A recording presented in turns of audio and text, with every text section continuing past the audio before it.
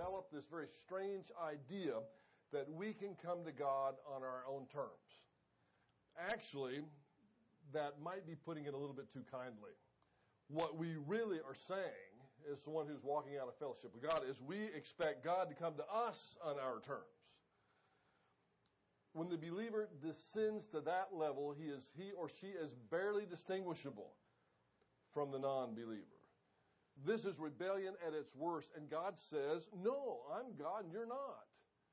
And the sooner you get that straight, the better you're going to be. How easy it is sometimes to forget the creature-creator motif.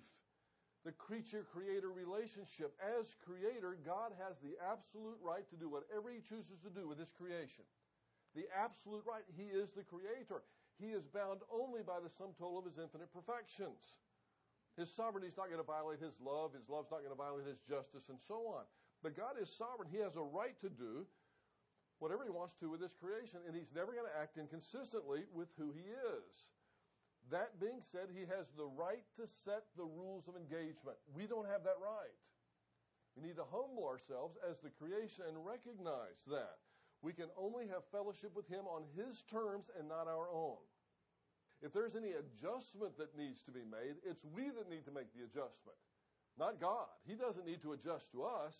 We need to adjust to Him. In the first 2.5 chapters of Malachi, we've seen that the Jews of Malachi's day are not doing this. We've learned, first of all, though, that we must embrace the love of God if we're going to have a sustaining and fulfilling spiritual life.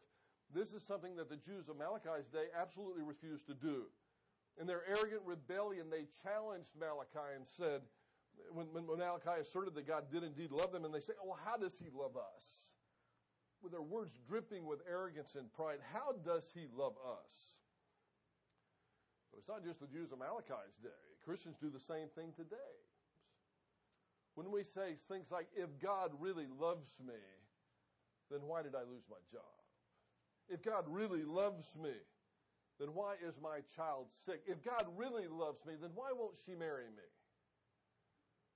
Maybe God really loves you, that's why she won't marry you, but that's a different thing. I would ask you rhetorically, what is the greatest demonstration of love that has ever been given? Well, the cross, of course. For God demonstrates His own love toward us in that while we were yet sinners, Christ died for us. What more does He need to do than that? Really, what more could He do than that? When I memorized that verse a long time ago, I actually memorized it wrong. And a lot of us say it wrong sometimes. We say, for God demonstrated His own love toward us. That's not what the verse says. It actually says, for God demonstrates. The difference is present tense or past tense. It's a present tense demonstration. He continually demonstrates His own love toward us in that while we were yet sinners, Christ died for us. Later in that same chapter, Paul also calls us God's enemies before we came to Christ. Now, what more does He really have to do? That's for us. To the Old Testament Jew, Malachi answers back, what more does He have to do? He already rescued your sorry tale out of Egypt. He's taken care of you. He made all these promises to your father Jacob. What more does He have to do to demonstrate to you that He loves you? That's one thing that we've learned.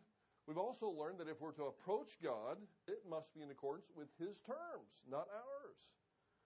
We've seen this in relationship to 3 things: priestly sloppiness, intermarriage with foreigners, and tonight we study everyone's favorite, the neglect of tithes, the idea of stewardship. Priestly sloppiness led to inadequate worship. Intermarriage with foreigners led to inadequate worship. They thought that they were going to be able to compartmentalize sin. I hope you don't recall that. They thought, well, I'll compartmentalize sin in this area, but I'm still going to worship God in a very full way. And God says, no. Tonight we move into a third area that they had a problem with, and that is the area of giving. Or perhaps it should be more appropriately termed stewardship. Stewardship involves the management of someone else's property. I want to say that perhaps with a little bit more stress on what really needs to be stressed. Stewardship involves the management of someone else's property. And who is the someone else for the Christian? The someone else is God.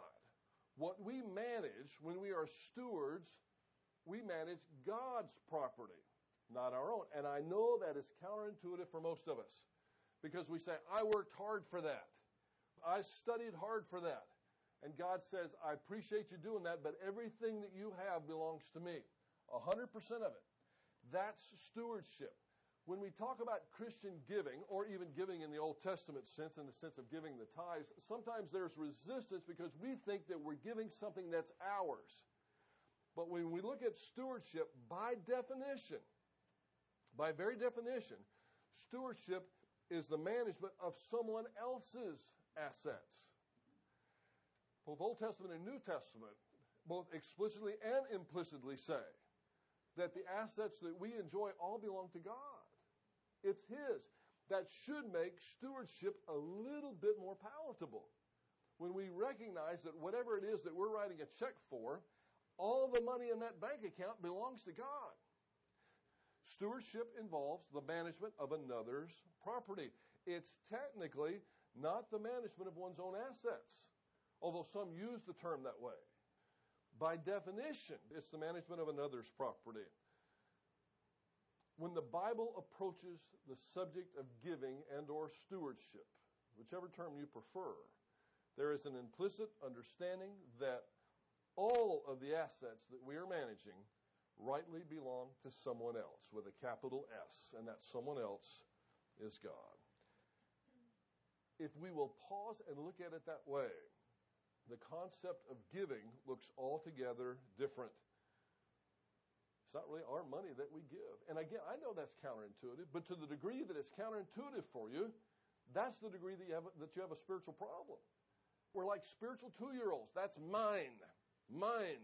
And the parent comes and says, no, actually, it's not yours at all. It's mine. And takes it right away from you and gives it to someone else. Too often we act like spiritual 2-year-olds. That's mine, and I'm not giving it. That's why in Malachi's day, Malachi's going to come down on the Jews really hard. When Malachi will say that the Jews did not bring their tithes to the storehouse, Malachi will use the terminology, they were robbing God. Why could he say they're robbing God? Because it's God's stuff in the first place. That's why he could say that they are robbing God. Today, we use the term tithe most consistently as a synonym for giving. I'm going to give my tithe. Technically speaking, a tithe is a tenth of the produce of the earth consecrated and set apart for special purposes. That's how the term is used biblically. A tenth of the produce of the earth consecrated and set aside for special purposes. The dedication of the tenth to God was recognized as a duty even before the Mosaic Law. Abraham paid tithes to Melchizedek. That's Genesis chapter 14, verse 20. Jacob vowed unto the Lord and said, "O, all that thou shalt give me, I will surely give a tenth unto thee." We've talked about Jacob a lot on Sunday mornings, and that he wasn't necessarily the spiritual giant that Abraham was, or that David would be later, many other people. But he had this part right. Of all that thou shalt give to me. He recognized that everything that he had was coming from God. The first Mosaic speaking on the subject is recorded in Leviticus chapter 20, verses 30 and 32. Subsequent regulations in the Mosaic Law designated exactly what the tithes should be. That's in a number of places, primarily in Numbers 18, Numbers 26 through 28, Deuteronomy chapter 12, Deuteronomy chapter 14. The paying of the tithes was an important part of Jewish religious worship. Now, we think, because the term tithe technically means 10%, we think sometimes that was all there was in Israel. And a lot of New Testament Christians say, well, I'm going to do just like what the Bible prescribes, and I'm going to pay 10%. Well, Harold Hoehner, now deceased but former New Testament chair at Dallas Theological Seminary, pointed out that the tithe wasn't just 10%. It was somewhere between 10 and 30. There were 3 tithes. And every 5 to 7 years or so, it could have gone up to 50%. Harold Honer's point was, if you're going to do an Old Testament system of giving, then look at the Old Testament and see what their system of giving was. They didn't just stop at 10%. It could, on some years, go as high as 50%, but often went as high as 30%. It makes a bit of a difference, doesn't it, when we're trying to legalistically give back to God? In the days of Hezekiah, one of the first results of the reformation of their spiritual life was that they began to bring the tithes back. That's 2 Chronicles chapter 31, verses 5 and 6. The neglect of giving of tithes was a major subject for two prophets. We're studying one of them, Malachi, but it was also a major subject in Amos's day. And isn't it interesting that Amos had this as a topic too? Because Amos was several hundred years before Malachi. Things hadn't changed. Amos was actually one of the first prophets. Malachi was the last of the prophets. In Amos's day, the biggest problem that Amos is dealing with is the disparity between the socioeconomic status of the very rich and the very poor in Israel. It wasn't that there was a disparity, but it was how the rich were treating the poor.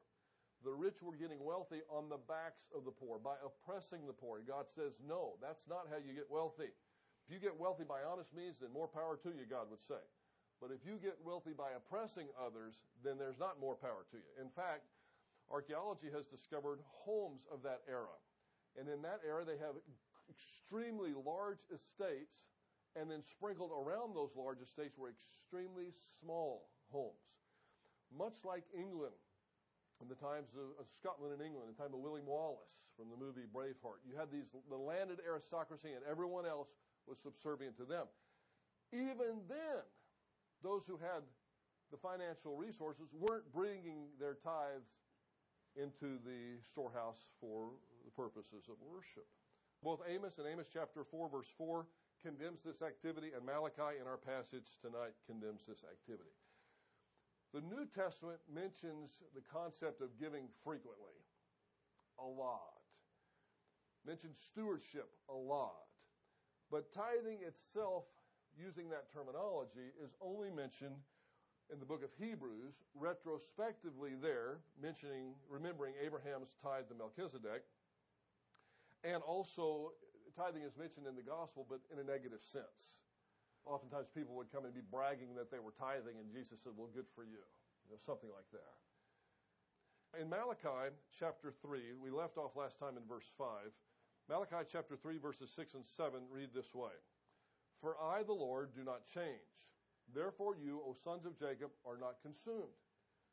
From the days of your fathers you have turned aside from my statutes and have not kept them. Return to me, and I will return to you, says the Lord of hosts. But you say, how shall we return? We've seen that this is the way that Malachi writes, is a question and answer motif. Verses 6 and 7 of Malachi chapter 3. Even though the Jews had not been faithful, God would remain faithful to the covenant that he had made with Abraham and then renewed with Isaac and with Jacob. Because of the consistency of the character of God, verse 6 of chapter 3 says, there is going to be a future for Israel. I hope you see that. Some people like to assert, a lot of people like to assert, that because Israel was disobedient as a people, then the promises that were given to Abraham have been withdrawn and they've been given to the church. This passage and others say that that's not going to happen because God's faithful. He keeps his word. The people in Malachi's day weren't going to enjoy the blessings of the covenant. Just like today, there are many Christians that are miserable. Some of you might be miserable here tonight. There are many Christians, though, that are miserable. And the foundational reason why they're miserable, not just momentarily, but I'm talking about long term, is because they're not obedient to God. They're trying to live their life their way. They're trying to approach God in the way that they think God should be approached and not the way that God prescribes. So the same thing happens to us in our day. We can be saved, but not enjoy the blessings of our salvation. They could be Jewish, but not enjoy the blessings of the Abrahamic covenant. Now, it's not an exact parallel, but it's close enough that I think it will help us to understand it. God is immutable. He's unchanging. Now, some people say, well, wait a minute. There are passages that say that God changed his mind. What does that mean? That's not what this is talking about. He's immutable with regard to his essence, to his being. God will always be omniscient, all-knowing. He'll always be omnipotent, all-powerful. He'll always be omnipresent. He'll always be just. He'll always be righteous. He'll always be holy. That part of God doesn't change. He'll always be sovereign. That's why the Jews could count on a future in spite of the fact that they were being disobedient at the present. I hope you see that this is not an excuse for them to be disobedient. It's not a reason for them to be disobedient. Malachi is simply saying, listen, you guys right now are way out in left field. Have no fear. God's still faithful, even though you're not. There's a future for your people. Maybe you're not going to be part of that because you haven't followed the pattern of Father Abraham in faith, so you're not going to enjoy the blessing of it like you should have, but God is faithful. Then in verse 7, he relates how they might enjoy the covenant, how they might participate in the blessings of the covenant. And basically, it is, return to me. But they, in their arrogance and in their pride, respond just like they have before. How shall we return to you? You know what they're saying here? How can we return when we haven't left in the first place? You say repent. Repent of what? What have we done that we need to repent of? That's what they're saying. You say confess. We say confess what? What have I done that I need to confess? That's the attitude here. They haven't learned a thing in the first 2.5 chapters of Malachi's prophecy. They're still in rebellion. They ask a question at the end of verse 7, how shall we return? And it's like Malachi is saying, glad you asked. I'll be happy to give you an illustration of how you might return. Then he lets them have it in verse 8. Will a man rob God? Will a man rob God? Yet you are robbing me, God says. But you say, how have we robbed thee? Don't you just want to take these guys by the throat and throw them up against the wall? Maybe you don't. You're too nice to do that, I guess. But I want to take them by the throat, throw them up against the wall. All these questions, how have you loved me? How can we come back? How have we robbed you? Well, Malachi answers for God in tithes and in offerings. They were thieves of the worst kind, and that's robbing God. One of the websites I read from time to time is Drudge Report. It kind of gives you a synopsis of all the news that's news, and they update it many times per day. One of the things that I've seen in the last few weeks is that copper thieves are back. We had this several years ago when they stole our copper. They got, according to the police, about $35 worth of copper out here from these units, about $35 worth of copper. They cost the insurance company and the church about $20,000 worth of damage. They're taking the whole unit from some places in Chicago right now, just the whole unit. And even in Houston, the copper thieves are back. I thought that they had stopped that when they made people who were selling copper to these people who pay you in $2 bills. That's a big part of the problem. But they're making people at least show a driver's license when they come in and sell the copper. These, obviously that's been ripped out of someplace. But I've often wondered, how could somebody do that? Most of them are people that need money for drugs, but one of the reasons that they'll do it is because they have no conscience left. How could you steal from a church? Aren't you afraid to do that? I would be. I think I'd go down to somewhere else and steal from them, but to steal from a church? Why would I do that? Well, what's worse than stealing from a church? The church can be a good or bad entity depending on the particular local church, but steal from God himself. That's what these people were doing. So what have you been doing wrong? Well, Malachi said, well, I'll let you know. And how could you return? Well, I'll let you know. You've done this wrong thing. It needs to stop. You are cursed with a curse, for you are robbing me, the whole nation of you. Verse 9 says, this is not just limited to a few of the people. This is all the people. This is en masse. This is just an isolated incident. There's a whole group of people that are robbing God. In chapter 1, verses 7 through 14, the Lord, Malachi speaking for the Lord, criticized the priests for the offering inferior quality sacrifices. The quality of the sacrifice was being criticized in chapter 1. Here, the quantity of the sacrifice is being rebuked. They got it both ways. It's very poor quality that they're bringing, and what they are bringing in enough to begin with. Malachi's coming down on them pretty hard. Then in verses 10 through 12, bring the whole tithe into the storehouse, so that there may be food in my house, and test me now in this, says the Lord of hosts, if I will not open for you the windows of heaven and pour out for you the blessing until it overflows.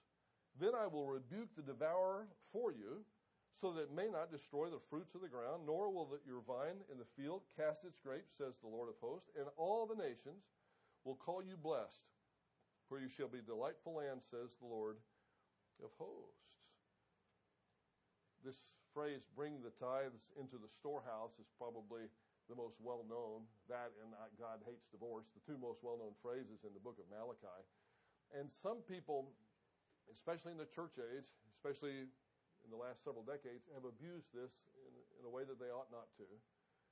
And they equate, wrongly, the Old Testament temple with the modern church building. Today, we're all the temple of the Holy Spirit. The Holy Spirit resides in each of us as we are a temple. Our bodies are a temple. That's why we have the responsibility to do the best we can with it, to keep it as healthy as we can keep it, and to do the best we can with whatever God gave us, because we're the temple of the Holy Spirit. That's why Paul says, therefore, glorify God in your body. But there is no direct parallel between the Old Testament temple building and the New Testament church building. What some people have done, and I would like to say well-meaning, but I'm not sure that I can say that because I don't know what their motivation is. They would say that the New Testament believer's responsibility is to give to the local church and to only the local church because of this passage. Because it says bring the tithes into the storehouse, right? And if the storehouse is the local church, you bring the money to the local church will disseminate it to missionaries or to seminaries or to Bible colleges or to whoever it may be disseminated to. You really can't get there from here. Now, that may be your philosophy, and that's fine, but you can't get there from here. It is legitimate. If you want to give to a missionary directly, then give to the missionary directly, because the church here, as we discussed this morning, is a universal church. So while we could say that may or may not be true, people can argue about that, but they can't argue from this passage because of the parallel between the Old Testament temple and the New Testament church building.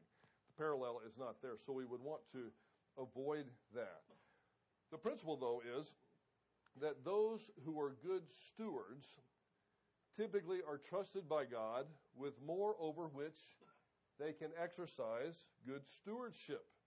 Again, look back at verse 10 and listen one more time. Bring the whole tithe into the storehouse. Don't shortchange me, so that there may be food in my house, and test me now in this. So challenge me if you like. If I will not open for you the windows of heaven and pour out for you a blessing till it overflows. You know what that is? It's rain. Rain in a dry land, and you need the appropriate amount of rain, not too much, not too little, for your crops. If you do what you're supposed to do, then God says, I'm going to bless you. Now, that's very Mosaic law-ish. Way back in Deuteronomy, Moses tells the people, listen, God says, if you obey me, I'm going to bless you. If you disobey me, I'm going to curse you. Right now, in Malachi's time, they're disobeying you, they're being cursed. And one of the best ways, one of the most efficient ways to curse a people in an agricultural economy is to withhold the rain. And it blows the whole economy to pieces. Test me. All he's saying is, listen, if you do the right thing, I'm going to bless you. Then I'll rebuke the devourer for you. The whole devourer is famine and pestilence, so that it may not destroy the fruits of the ground, nor will your vine in the field cast its grapes. You're not going to lose your grapes. The nations are going to call you blessed. Just do the right thing. Just do the right thing and see what happens to you. Now, the way to put it is those who are good stewards typically are going to be given more over which they can exercise good stewardship. That's a principle that we learn in verses 10 through 12. Having said that, we must condemn with the strongest possible words those frauds who are on the airwaves and in pulpits who misappropriate verses 10 through 12 in the worst possible way and claim that if you give to their specific ministry, then God is going to enrich you. Not the principle that we should take from this passage. Again, the principle in this passage, in an Old Testament setting, in an Old Testament context, goes back to Deuteronomy. If you obey me, I'm going to bless you. If you disobey me, I'm going to curse you. At present time, they were being cursed. And God says, just test me. Try me if you like. You've already seen that the cursing part's going to work. Why don't you try obeying me for a change and see what happens? That is radically different from what I saw one night with my own eyes and heard with my own ears. This was back when I was in seminary. Actually, I couldn't sleep I got up. We didn't have cable television, so it was one of the stations that you can get over the regular airwaves. And I see this guy. I wouldn't have believed it if someone else would have told me. It was so egregious. He is looking straight into the camera, speaking to people that are hurting, that have lost loved ones, that have cancer and lupus and MS and all kinds of terrible diseases. And he's looking right at them and saying, the reason you have that disease is because you have not been faithful in bringing your tithes to the storehouse. You have been unfaithful, and that's why you're sick. That's why you're out of work. That's why your wife left you, because you haven't brought the tithes into the storehouse. If you will right now send $100 into this ministry, I can guarantee you that the Lord will give you 1,000.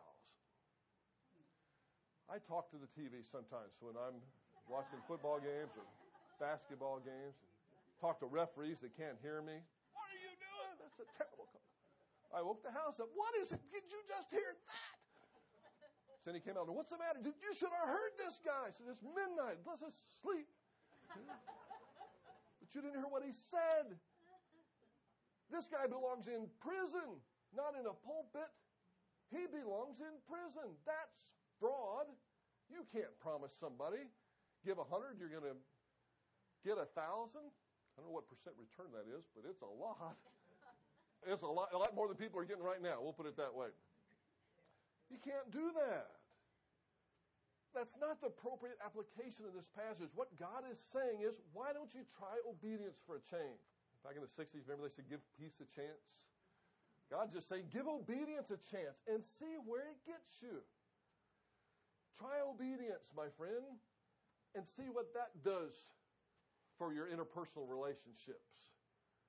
Try obedience and see what that might do for your success in school or a success in business. That's all this passage is saying. It's not a promise of a whatever percent return it is to give 100 and get back 1,000.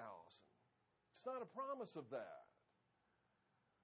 That's fraud, and it needs to be condemned by every Bible-believing Christian in the strongest possible terms, because these people are abusing people who can least afford to be abused.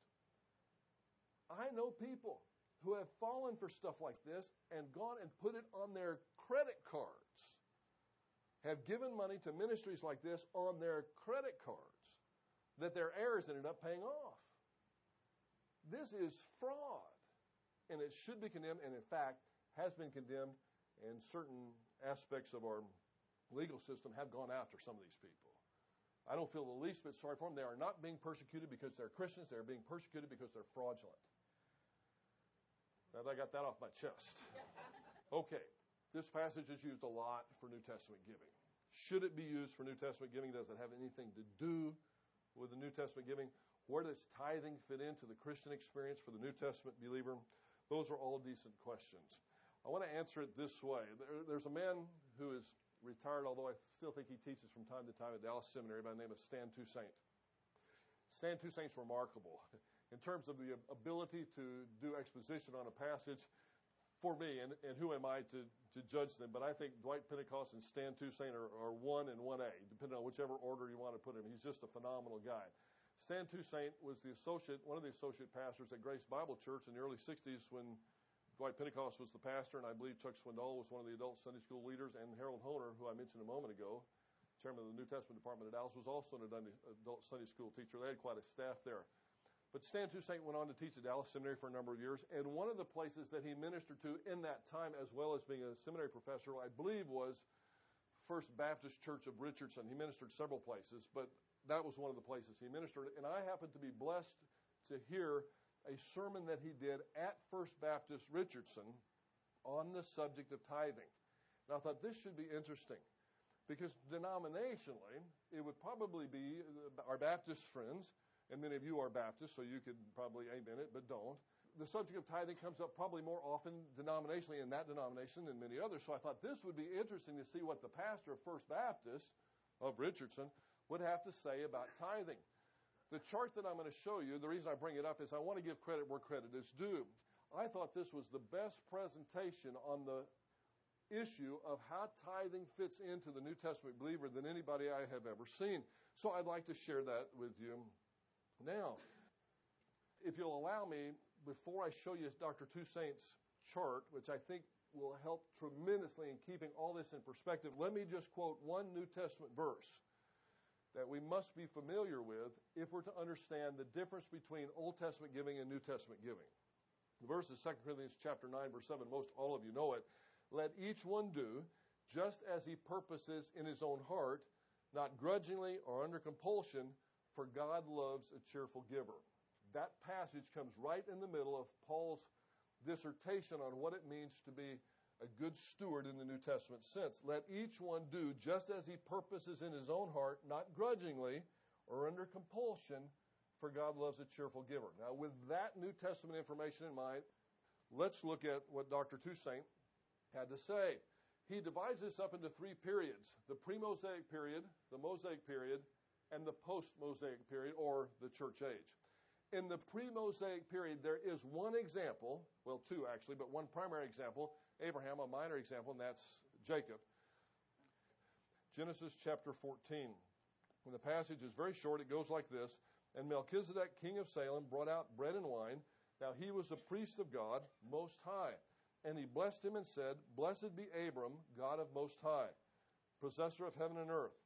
And blessed be the God Most High, who delivered you from your enemies into your hand. And then this phrase, it's almost like a throw-in line, but it's so significant. And he, Abraham, gave him, Melchizedek, a tenth of all. That really is the only information that we have about pre-Mosaic giving or tithing. So in the pre-Mosaic period, and by that I mean before the giving of the Mosaic law, tithing, or giving in that sense, the giving of the 10% was voluntary, and the amount was 10%. You following now? Pre-Mosaic period. Example, Abraham. It was voluntary on Abraham's part, and the amount was 10%. Then we move to the Mosaic period. In the Mosaic period, it is not voluntary anymore. That amount is set in stone, if you will. It's set and it's compulsory. And the amount starts at 10%. Again, we said before there are actually 3 tithes. It could add up to 30% on any given year. And every several years, it was up to 50%. In the pre-Mosaic period, the Abrahamic period, tithing was voluntary, and the amount was 10%. In the Mosaic period, it was compulsory, and the amount was 10%. In the church age, we've just seen, in one short passage, we'll study more later, that giving is voluntary. It's not compulsory. And the amount is left up to the giver. Now, this was the brilliance of Dr. Toussaint's message and how he framed it. And this is what he said. Let's look at this. There's only one variable here. In the pre-Mosaic period, giving is voluntary, but the amount, and that's what everybody wants to know, isn't it? How much do I need to give to be a good steward? The amount was, in the pre-Mosaic period, 10%. In the Mosaic period, it's compulsory, but the amount mentioned starts at 10%. And I need to stress that. Starts at 10%. In other words, 10% is the basement. In the church age, giving is voluntary, just like it was in the pre-Mosaic period, and we don't have an amount. Now, what Dr. Toussaint said, if 10% is the only amount that we've ever been given in the pre-Mosaic period or the Mosaic period, but in the church age it says whatever you purpose in your own heart, what might be, just for grins, what might be a number that we might want to think about in our own spiritual lives in terms of starting our giving? Well, Toussaint recommended maybe we should think about the only figure that's ever been given. And that's 10%. And again, that's a starting point. But again, 2 Corinthians chapter 9, verse 7 says, let each one as he purposes in his own heart. Don't ever let anyone else, me or anybody else, set that number for you. All I can tell you is this, based upon previous revelation, it might be smart in your thinking, and I just throw this out as a suggestion. If that's the only number that the Bible ever mentions, you might want to be careful picking your own that's a whole lot less than that. That's all I'm saying. You can get yourself in a lot of trouble by being legalistic about tithing, though. In the early days of our church, we had a man and a wife that were having a fight. And the fight was over money. And the husband came to me. And he said, I'd like for you to settle this argument with my wife. And I said, what's the argument about? And he said, it's about giving. And so I'm not sure I'm going to be able to settle that argument. He said, oh, yeah, you will. It's about tithing. It's about giving. I just want a biblical answer. This is what the question was. Sometimes we overthink these things way too much. And it's based on this passage right here in Malachi chapter 3, verses 10 through 12. If you do the right thing, you're going to be blessed. This particular man at that particular time was in debt. The specific debt that they had was they owed a plumber for work that had been done at their home. The man had done it on credit. The husband said, we can't pay the plumber because we need to tithe to the church. He came to me as the pastor of the church thinking that surely a pastor is going to be on his side because no pastor is ever going to turn down money, right? Well, no, it wasn't right. The wife's sitting there saying, but wait a minute, the plumber did the work and he's got kids too. He did the work, it's finished. I think we should pay the plumber and we're not going to be able to give any money to the church this month. So they faced off, and they wanted me to give a judgment, like Solomon. So I said, cut the plumber in half. I did. You know what I said?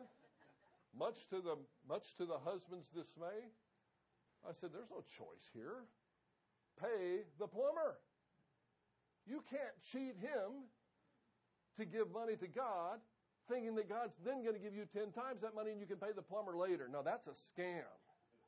That plumber has bills to pay too. So now you're not going to pay the plumber. Now the plumber can't pay his bills and he can't give to his church. And the plumber didn't do anything wrong. He just provided a fair service for a fair price. Pay the plumber. That's what God is going to bless. He's not going to bless money that is an ill-gotten gain. That's not your money. You see the point? That's the plumber's money. Give it to the plumber and let him give it to the church if he wants to. But you got to pay him. Now, what I said was that you guys need to sit down, get your household in order so that this doesn't happen again. And then once it's in order, then you need to set aside, husband and wife, come together prayerfully and decide what percentage we want to give.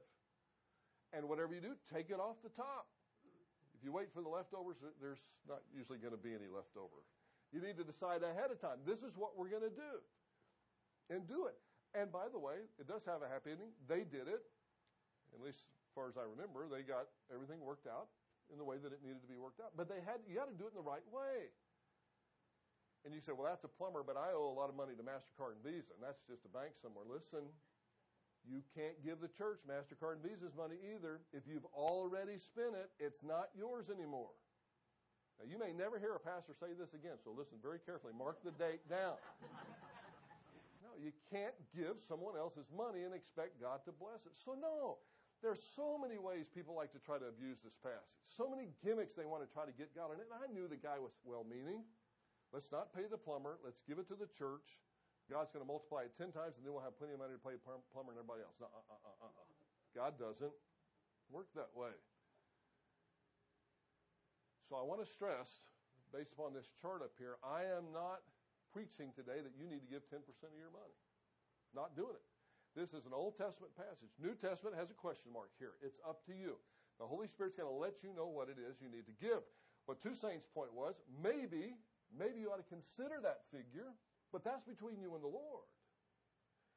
This is the one figure that we need. There's one percentage, and only one percentage that I want to leave you with today that I want you to have burned into your soul that you never forget. That 1% is this, 100%. Because 100% of each of our assets belong to God and not us. That's the percentage that we need to leave here with. Not 10 or not 10 or 15 or 20. Dr. Pentecost, who I mentioned a moment ago, used to say, it's not how much you're going to give God, it's how much of God's money you decide you're going to keep. This is the number that we need to remember. Then giving becomes so much easier. But it's God's money to begin with. To give a small amount back to Him for his work is not an inappropriate thing at all. It's just a recognition of divine ownership, and then a careful consideration of how we might, as a family, as a couple, or even as an individual, how we might properly handle someone else's assets.